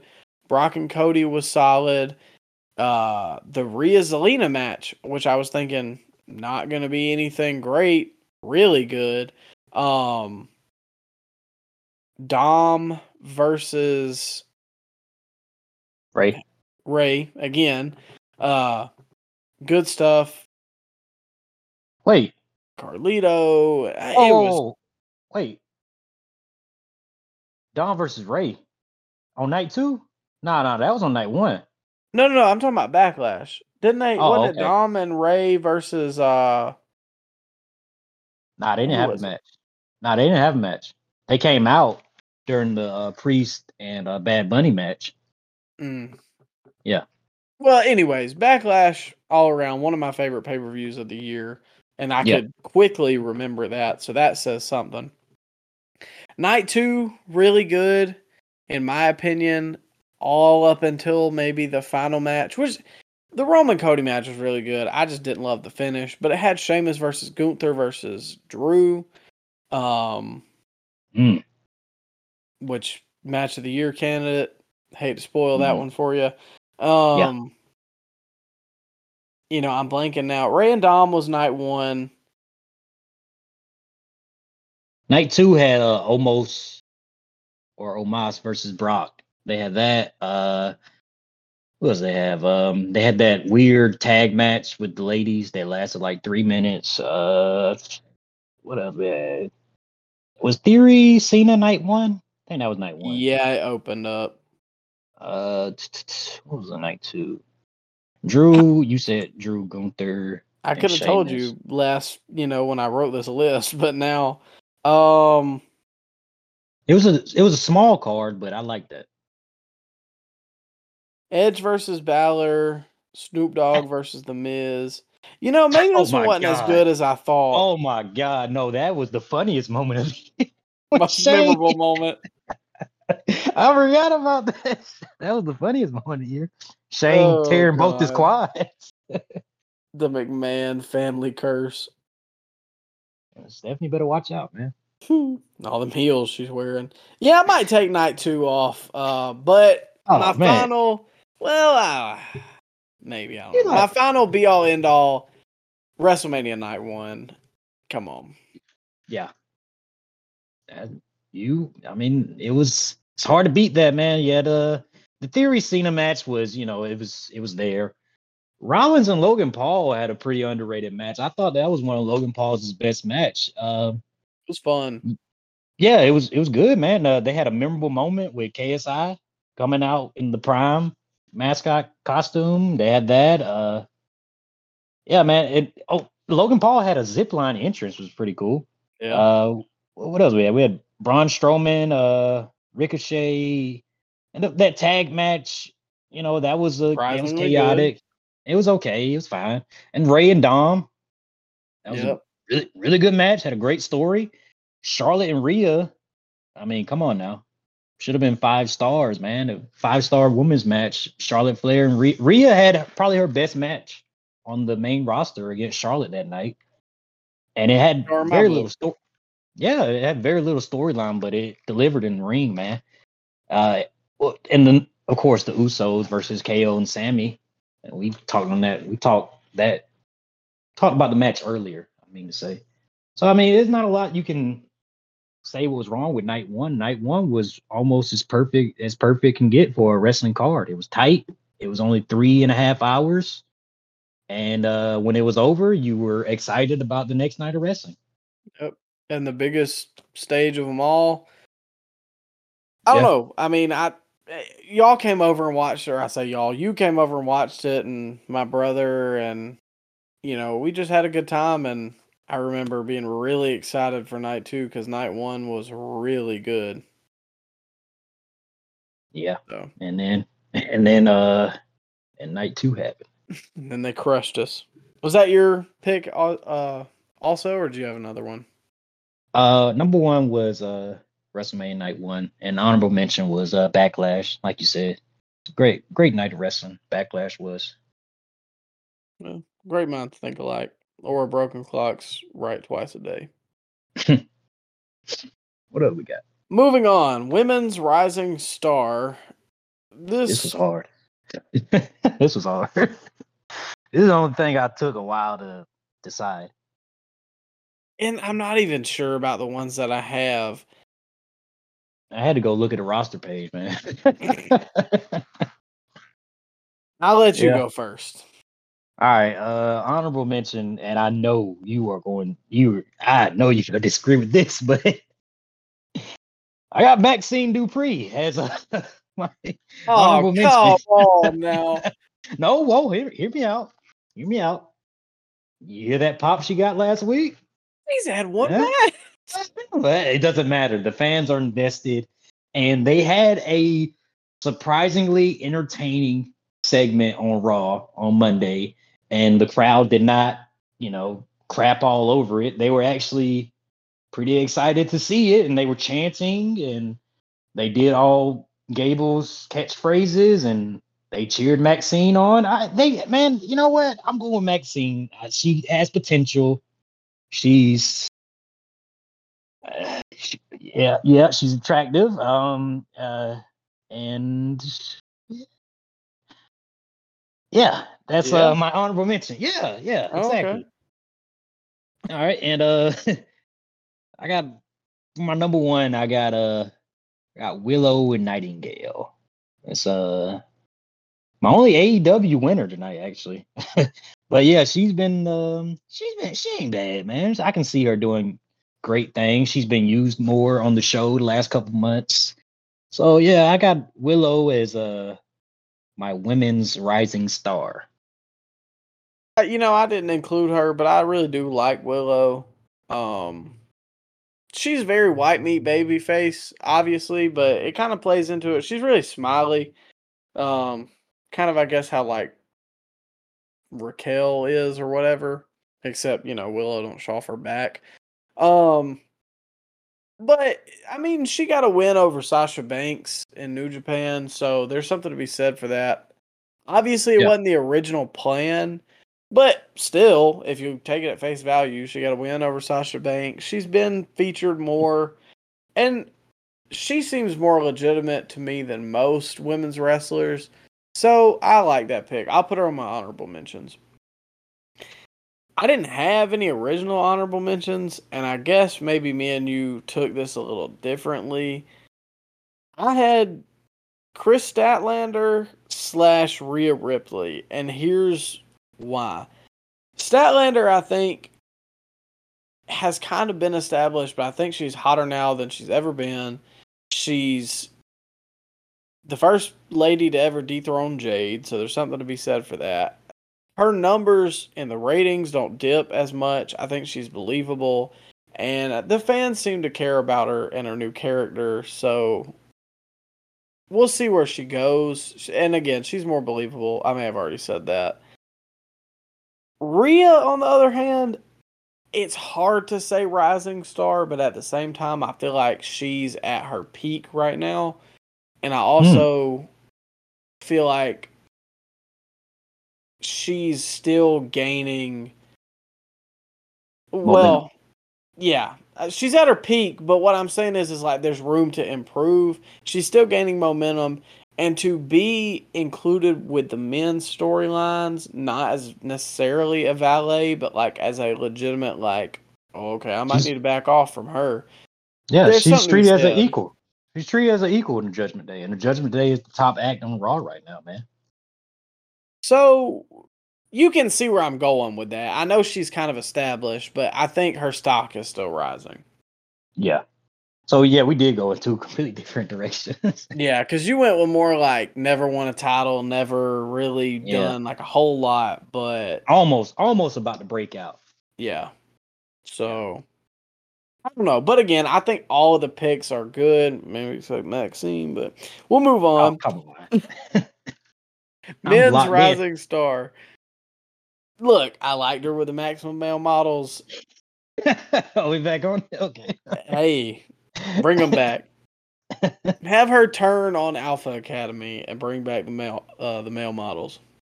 Bro, just merge Alpha Academy and the Jabronis and NXT together because they pretty much have the same gimmick right now. The Creed brothers. No, not well, yeah, them, but was it Andre Chase University? Chase Oh U. yeah. Bro, they're doing the same thing. Like, it's literally the exact copy of it. Who Well, maybe greenlit they that? get called up and they'll see, it'll be like Alabama and Auburn. Okay. Oh, okay. They got a beef. All right. Yeah. I hate it. I hate it. The Iron Bowl. have it go off at WrestleMania. I'll be entertained. I don't know that I would. But anyways, men's rising star is up next. I got a couple here. This one was a lot harder than I thought it was going to be because I was kind of picking between two, but another two definitely deserve their flowers to me. So for honorable mentions, Dominic Mysterio, I think he's still gaining heat. He's still getting better in the ring. He just had a match with Cody. He's good enough as a heel that he can lose and not really lose any heat because he's just got that punchable face. He's a rotten, spoiled brat kid. So I think Dom is still getting better. Yeah. Rock Hard, he has been on every show of Collision, wrestling, pretty good matches. Yeah. And I want to say, has 90 minutes of wrestling time on Collision total. and I think the next highest person might be like around 30 or something like that. But he's been the most featured person on Collision. I think maybe Punk has taken a liking to him. I didn't really know anything about him before he got to Collision. Did you used to watch NXT back in the day, right? Around Well, yeah, 2012? yeah. I remember him from that. I just meant as Rock Hard Juice Robinson, the character, I think it's Yeah. hotter now than it ever has been, and I think his stock is going up. Hey, bro, if he brought back the hippie thing he was doing in NXT, I think that would get over, man. Like, I really enjoyed that. I could see it, especially with the AEW audience. I think it works better there where it's more adult. Can you hear my dog drinking again? Oh, is that what that is? Okay, I'll take that as a yes. Yeah, he is back there putting it down. Yeah, he thirsty. All right, well now he's done. Anyways, sorry about that slight interruption. I don't know. Rock hard. I kind of like pause. I kind of like this Juice Robinson gimmick. I think he's really getting into it, and he just I don't know. He seems legitimately a little loose in the head, I guess. I don't know. I really like it. And great, now the other dog's drinking. So I'm gonna get these other two in real quick, and I think you're gonna have these as well, and I'm gonna let you go ahead. LA Knight is the other honorable mention, and my number one men's rising star is Damian Priest. Obviously, because he just won the Money in the Bank, and I really enjoy his stuff. And I'm gonna mute it real quick. Okay, man. I only got one honorable mention because, like you said earlier, we went with two completely different directions here. But I'm gonna go with Takeshita. Takeshita? Yeah, that guy, the Japanese jabroni on AEW television. He's with Don Callis now. He's doing some good work. His in-ring stuff has never been a question, but now he has something to actually sink his teeth into with the Don Callis and the Blackpool Combat Club and the elite guys. He's involved with them, so yeah, he's got a storyline now. I think he's destined to break out in the old all elite wrestling in the next year or two. And number one, man, it's LA Knight. Where he started the year and where he is now is completely night and day, man. He got himself over like to a major degree in the last 6 months. I heard that he was in the top 3 merchandise sellers for the month of June or July. And man, you just look at his reaction at Money in the Bank. People were booing the hometown guy Butch in the Money in the Bank ladder match over LA Knight. Like it was just crazy the reaction he's getting on a weekly basis. And just the MSG show that they just had on Friday, man. He came out before the show started and got one of the biggest reactions of the night. Like LA Knight is destined to do bigger things in the next year or two. And you know what? I kind of at first I didn't understand why they gave the Money in the Bank briefcase to Damian Priest and not LA Knight, because I thought it was all tailor made for him. But he doesn't really need it. I mean, he's over right now without the briefcase. And I think he's going to be world champion material very soon. So yeah, man, I got LA Knight as my men's rising star. Yeah, I mean, I agree. I honestly am shocked that I left Takeshita off the list. Because I really do like him a lot. Now that he's got a mouthpiece, I think things are, looking up for him, like you said. LA Knight is a solid pick. He was my guy until I put Priest, just because I've actually seen Priest win something, and they have yet to, kind of really get behind LA Knight. Now, Triple H said at that Money in the Bank thing, patience is a virtue or whatever. So I'm sure it is coming. But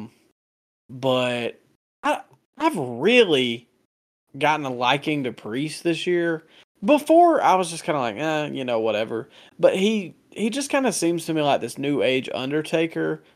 obviously the gimmick is way different. But I just mean this kind of big guy. You can always put him out there, and he's going to have a good enough match. He looks the dark, cult heelish part, and he plays the big band well. Good on the mic, has a man's voice. Yeah. And he looks menacing. He passes the airport test, which you always talk about. So I just really like Priest. LA Knight, definitely 1B, because, I mean, he was doing the freaking Mountain Dew match at the beginning of the year, and now he's like in conversation to win the world title. So, yeah. I just think his stock rose more in the last 6 months than Priest, because Priest, they gave him the U.S. championship a couple years ago, man. He's been around for a while on the main roster. I think LA Knight, what he's done in the last 6 or 7 months is probably unheard of, man. Just getting that type of as a mid-card act, he's getting Daniel Bryan 2013 reactions, man. It's crazy. and it's not even the booking that's done him anything. It's just a couple little things here and there. It's like the catchphrase, really caught on, and people started to like it. Yeah. Yeah, man. It's people love to chant along with stuff. And I don't know. I hope things do go good for LA Knight, because he deserves it. And I mean, even now I've seen more stuff like in TNA. He seemed to be getting a good crowd reaction. In NWA, he seemed to be getting a good crowd reaction. So this guy can do this stuff. Just give him the leash and let him run with it. Yeah, and a lot of people say, "Oh, it's because he's old. He's 40. You can't invest in a 40-year-old." Bro, 40-year-olds now in wrestling can give you about 10 more years. Look at Jericho. Well, that's probably not a good comparison. But AJ Styles, he's what, 46? He still looks pretty good, man. Maybe he's a step slower, but AJ can give you a good 3-4 more years on top. He gave you 7 already in WWE, which is crazy to think about. But yeah, man. And Damian Priest is a month older than LA Knight right now. So I don't want to hear anything about the age thing. See, that's what I didn't know when I was watching Money in the Bank, and I was like, when I saw Priest win, I wasn't necessarily upset, but I was like, I don't understand why they wouldn't put it on LA Knight. And then I looked at the age, because I was like, well, I guess maybe because he's old or whatever. And I looked at LA Knight was 40, and then I looked up Priest's age, and I was like, he's the same age, so why are they going to invest in him and not LA Knight? But maybe they're just waiting because they already got plans, and LA Knight kind of got over against their plans, so now they're thinking of ways to factor him in. Yeah, and it'd be easier for Priest to hold that Money in the Bank on Mondays than it would for LA Knight to hold it on Fridays when you got the bloodline stuff going on. And you and I both know LA Knight ain't beating Roman Reigns no time soon. Yeah. So maybe it was the right decision to put the Money in the Bank on Priest and let him do his thing with the Judgment Day guys, because they are the most overact on Mondays. So give him something to do with the Money in the Bank. Yeah, and I think you really did just kind of sum it up. You brought up a point to me that I didn't think of, that like the bloodline stuff's going to be on SmackDown, so you don't want to involve LA Knight in that to make it worse. Yeah. People will start cheering his name through bloodline segments. I really believe that. So maybe it's okay that he didn't win Money in the Bank, man. We still got, maybe Royal Rumble. Who knows? I don't know. I don't know. I think Cody's a lock for the Rumble, though. Yeah. Well, I don't know. They could go in a lot of different directions. Why couldn't you just trade Cody to SmackDown? We'll see. Yeah. We'll see where they go. But I definitely think by the end of this year, our men's rising star will be LA Knight. I just think for now it's Priest, but by the end of it, I think LA Knight will be the obvious pick. Let me throw a prediction out, because my last LA Knight prediction was bad, because I predicted he was going to win Money in the Bank. But I think LA Knight beats Austin Theory at SummerSlam. Because it seems like Austin Theory's program with Sheamus is over, and he needs something to do going into SummerSlam. And I think LA Knight takes the title off of Austin Theory. You turn an LA Knight face. He kind of already is, man. He doesn't. I mean, he doesn't act like a heel. He just does the same thing, but he just directs it towards other heels. Like you remember that promo he cut on Logan Paul? Yeah, I was about to say that because Logan's technically a heel, so Yeah. blurring the lines. Anyways, though, we're on to our last four, which are probably going to agree on this next one, and we kind of hit on it earlier. Unless you pull some, crap out, because you'll be like, "Well, do you remember this April 21st match?" Women's you know match where of we're the going. year Yeah, go ahead. is Rhea versus Charlotte. I don't even have an honorable mention to think of. Not at all. Oh, you didn't like Sasha versus Hikaru Shida and Stardom, Micah? Well, call me Stevie Wonder because I didn't see it. No, I don't think that happened. Well, whoever she fought at, was it Dominion or what's their big show? Was it Dominion? Whichever one Osprey and Omega were on. Well, no, she only debuted there. Anyways, it's a one horse race. Yeah. Matter of fact, not even putting it in a different distinction, I would put Rhea and Charlotte for probably match of the year, like top 4 at least, in my opinion. It's battling out for that number one women's match of all time for me, man. Maybe I put Sasha versus Bailey at Takeover Brooklyn 1 in 2015. Maybe I put that a little bit above this match just because that had a more of a story to it. But Charlotte gave Rhea a star-making performance, man. Like the match that Charlotte and Rhea had was the match that Theory and Cena should have had, like a star-making performance. Like Cena completely phoned it in, and Charlotte had her working boots on, and she probably had her best match with Rhea, man. It And was the great. crowd wanted to hate that match too. Oh, of course, bro. I remember some reports were coming out that this could main event night 1, and there was a little bit of a backlash online that shouldn't be the main event. And then they went out there and proved that maybe it should be main evented. Yeah. Because I remember when we were watching it, like, I mean, I was paying attention, but I was kind of, and the crowd was kind of at the beginning. And then by the end of it, it was like, oh my God, this might be the greatest women's match of all time. So, I don't think, and I'm going to go ahead and make a prediction. I don't think anything's beating this for the rest of the year. You can pretty much put this one as a lock. Yeah. For an official Scoopy. Absolutely. But I'm interested to see your pick for the next one. Men's match of the year. I've got a couple honorable mentions, but I'm going to see if they match with yours, so I'll let you go first. Okay. Tough, man. It's tough. Because I'm a storyline guy. So a perfect match is great storyline, great in-ring stuff.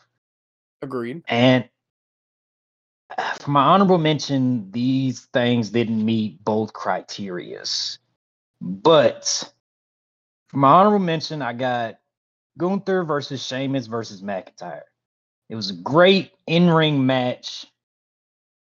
I just wasn't feeling the storyline, man. I mean, they were feuding for who should be feuding with Gunther. Yeah, okay. So, it was great in ring. They beat the bejesus out of each other. The chops you couldn't see through, the punches you couldn't see through.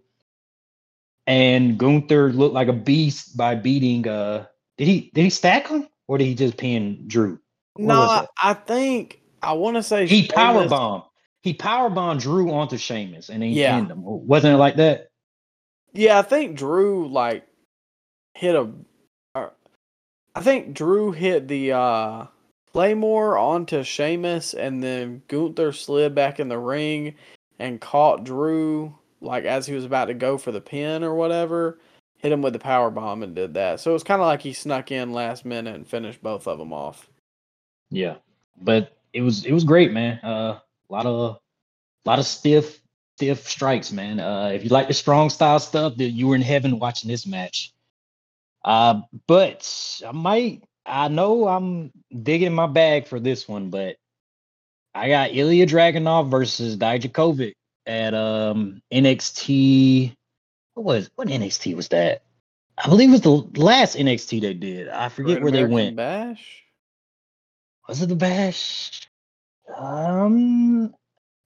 Look that up real quick. But I say I'll Micah, give you some Google machine. yeah, look that up.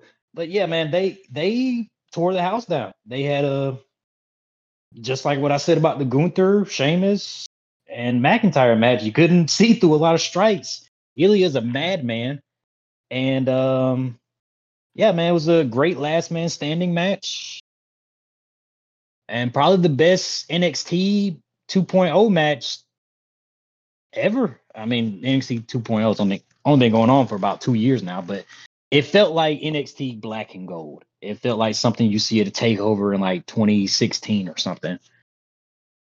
And for my number one, like I said earlier, the perfect match should be in ring and storyline, and It was Battleground. NXT Battleground. Okay, yeah, that was a great last man standing match. But match of the year, KO, Sami Zayn versus the Usos. Perfect. Perfect storyline. The first time a tag match is main event at WrestleMania in 38 years. They tore the house down. Kevin Owens, Sami Zayn, lifelong best friends, finally capturing the tag titles in the biggest company in the world with two guys that look like that. It would bring a tear to your eyes, man. It was great. Best tag. It's probably my favorite tag match of all time. Definitely up there. Definitely up there. One of the best ways to end a WrestleMania. Kind of like Benoit and Guerrero at 20, which I mean, obviously now is a little tainted, but then even now it still kind of makes you sad because Chris loses Eddie, and then that Within really three, gets to Chris. with, within 3 years, they're both gone. Yeah. And so, but I would put it up there with a really emotional ending to WrestleMania. So I don't have any complaints with your list. We do differ in a couple things. I'll preface it with I haven't watched that Ilya match yet. I've been meaning to get around to it. I just haven't. He had a great match with Braun. Apparently, it happened last night that I want to check out. Man, he's pretty good, man. I know he's small, but I kind of get like Darby vibes from him, where Mm-hmm. he lays his stuff in and his matches make sense. I don't know, man. I got high hopes for Ilya. I would like to see him and Gunther on the main stage at some point in time. Which I need to go and watch all those because, again, I was out of the loop when all that stuff happened. So, I'm really shocked you didn't say the one that I have on my list. I've got a couple more than you, but I also have Gunther versus Sheamus versus Drew. But for my honorable mentions, Gunther versus Sheamus versus Drew, Ray versus Dom, which I was also kind of shocked you didn't mention. I really enjoyed the match itself. It was a little hokey because it And had the spanking spot and stuff like that, but they got a it big was good to reaction, though. me. Yeah, and the entrances. Yeah. Usos versus Sammy and KO is also an honorable mention. Really liked it, but not my, breadwinner. And lastly, Ospreay versus Omega 2 at Forbidden Door. Not typically my cup of tea, but their first one was really good, but I had to pick one, so I like the second one better personally. See, I never got around to watching that one. Which is fine. It's the mid-year stuff, and we kind of like, hey, we coming back this week? Okay, you want to do an award show? Yeah. So And speaking of getting around to watching it, I just rewatched this match or Oh. watched all of it, whatever. But my winner, Oh. MJF versus Danielson, the Iron Man match at Revolution for the AEW World Title. In my opinion, the greatest Iron Man match of all time. I'm really shocked you didn't have it on your list at all. Well, I mean, it deserves a spot at the table, but I only went with one honorable mention. But yeah, man, it was a great match. It kind of it didn't make my list personally because I just didn't enjoy the storyline. But yeah, That's man, fair. as a in-ring match, bell to bell, not a lot of bad things you can say about the match. I mean, it kept your interest, which is something that's really difficult to do in an Iron Man match, especially a 60-minute Iron Man match. But they did, man, and they probably MJF's best match. And definitely Bryan Danielson's best match in AEW for sure. Yeah, I think both of those things are true. The only other MJF match I would even consider would maybe be his one against Darby at Full Gear 21. And the one against Punk, but I mean, I'm also biased just because I really like the story and we were there live. Yeah. But yeah, I mean, a lot of people love Brett and Shawn. I've been rewatching the Monday Night Wars, and a lot of people love Brett versus Shawn at 12. It's Mhm. good. It drags a lot in the middle because there's no falls. And the MJF Danielson stuff just did crazy stuff that you don't see very often without having to, chop somebody's arm off with a chainsaw. The tombstone off the top rope, crazy. The DQ spot where MJF low blow Danielson, got two quick falls to tie it back up. The ending sequence where it goes to a draw, restart it, all that good stuff. They And had me believing for a sec too, with all the when Daniel, I call him Daniel Brian Danielson started doing the yes chants, which he's never done in AEW. They had me believing for a sec. yeah, and especially the one, and I mean, like I said, I watched it after, so I knew MJF won, but in that moment, I could see that I would have thought Danielson won because it was during the sudden death. I think he hit him with a Busaiku knee or whatever, and I mean the crowd was just alive for Danielson, and that adds to it too. The crowd was up the whole time, like you said. So to keep your interest for 60 minutes, have a really good match, especially in an Iron Man match that has a bunch of classics already tied to the name. Hard to do. Personally, my favorite of the year. But by the end of the year, we'll see because there's a lot of ground left to go. Yeah, And we both still need to watch some of the matches, honestly. yeah, But we got two left. The two biggest categories. Once again, not final, not the official Scoopies, but especially for the men's, I don't know that my mind is going to change by the end of the year. But let's go ahead and start with the women's. Women's Wrestler of the Year so far. My two honorable mentions, Toni Storm, because her matches have been pretty solid, plus she's been champion for a good part of the year. The heel work at the beginning of the year with the Outcast did not like, but recently I feel like she's kind of turned a new leaf and it's been better. My other honorable mention is Rhea Ripley. mm, I would put her at one, but she just doesn't wrestle a whole lot. And she's more kind of, I guess, in the background with the Judgment Day stuff. So it's not really like her wrestling, nor is it her. I don't know, like she's more in a Dom storyline than she is with her own storyline defending her own belt, to me. So my number yeah, one, which recently has kind of changed, but Bianca Belair, I still think has mm, every right to be in the number one spot. She had a solid match at WrestleMania, solid match at Backlash, was still getting good reactions. Kind of changing it up here. You don't know if she's kind of a babyface or heel right now because of the stuff with Charlotte and Asuka. I don't know. I mean, just to me, I've enjoyed Bianca's work still this year, which is crazy because she was still my person from last year. yeah. She was my honorable mention. I think she held the title way too long. So Yeah. towards the end there, it got a little stale. But yeah, her in ring stuff has been really good all year, man. Like you said, her promos are, they're promos. They're nothing. She ain't the Rock out there, but she gets big reactions, and the crowd loves her. But for my number one spot, man, I'm actually gonna disagree with you. I'm going with Rhea Ripley. Feel like she's a very important featured part of Monday nights, and her match with Charlotte.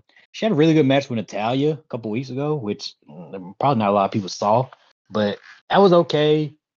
Um, for me, man, I don't feel like she should be wrestling every week. She's a special attraction. So her not wrestling every week doesn't bother me as much.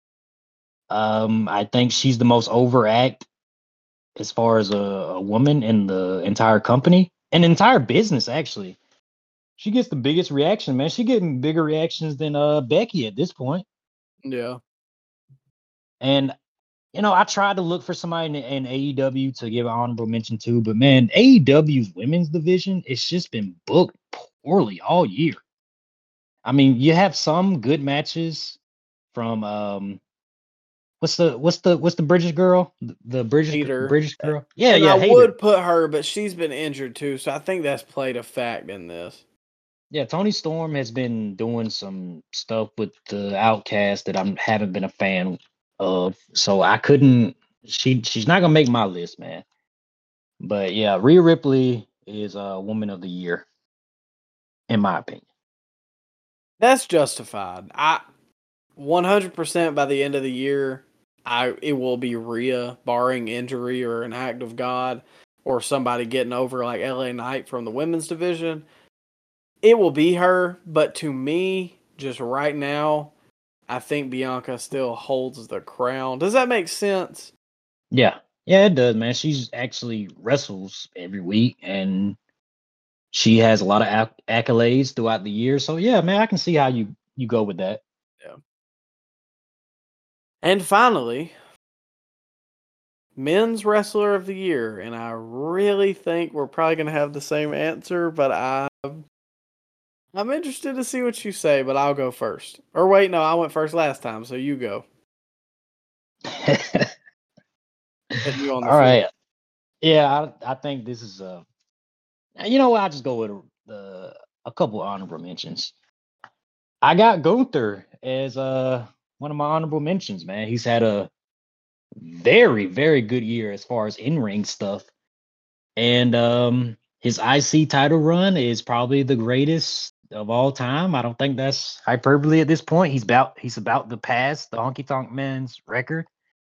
So he's still undefeated. He hasn't lost on the main roster. 2 match of the year candidates for sure.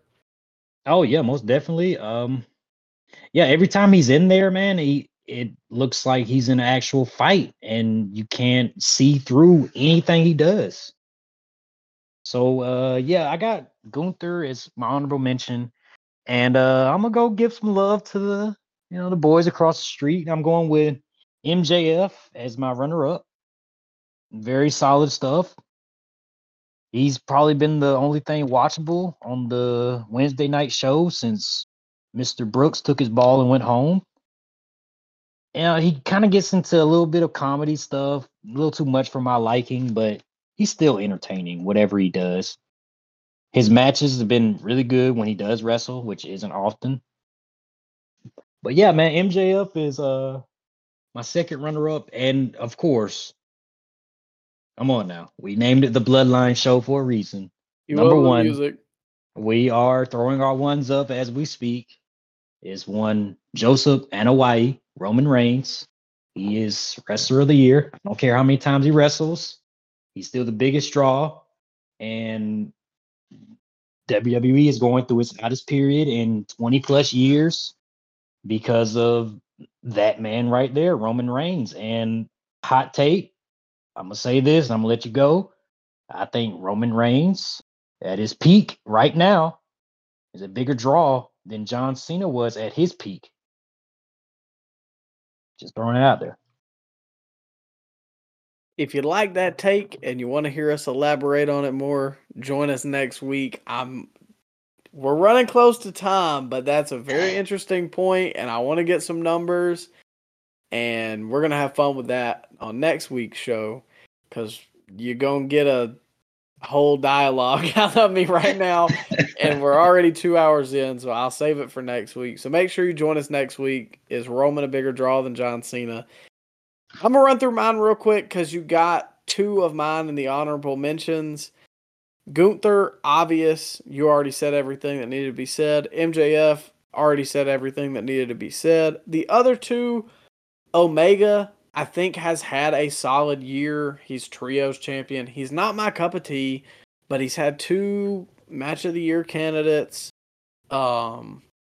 He's been pretty much a main eventer since he came back. He had a solid match with El Hijo del Vikingo, if that's what you're into.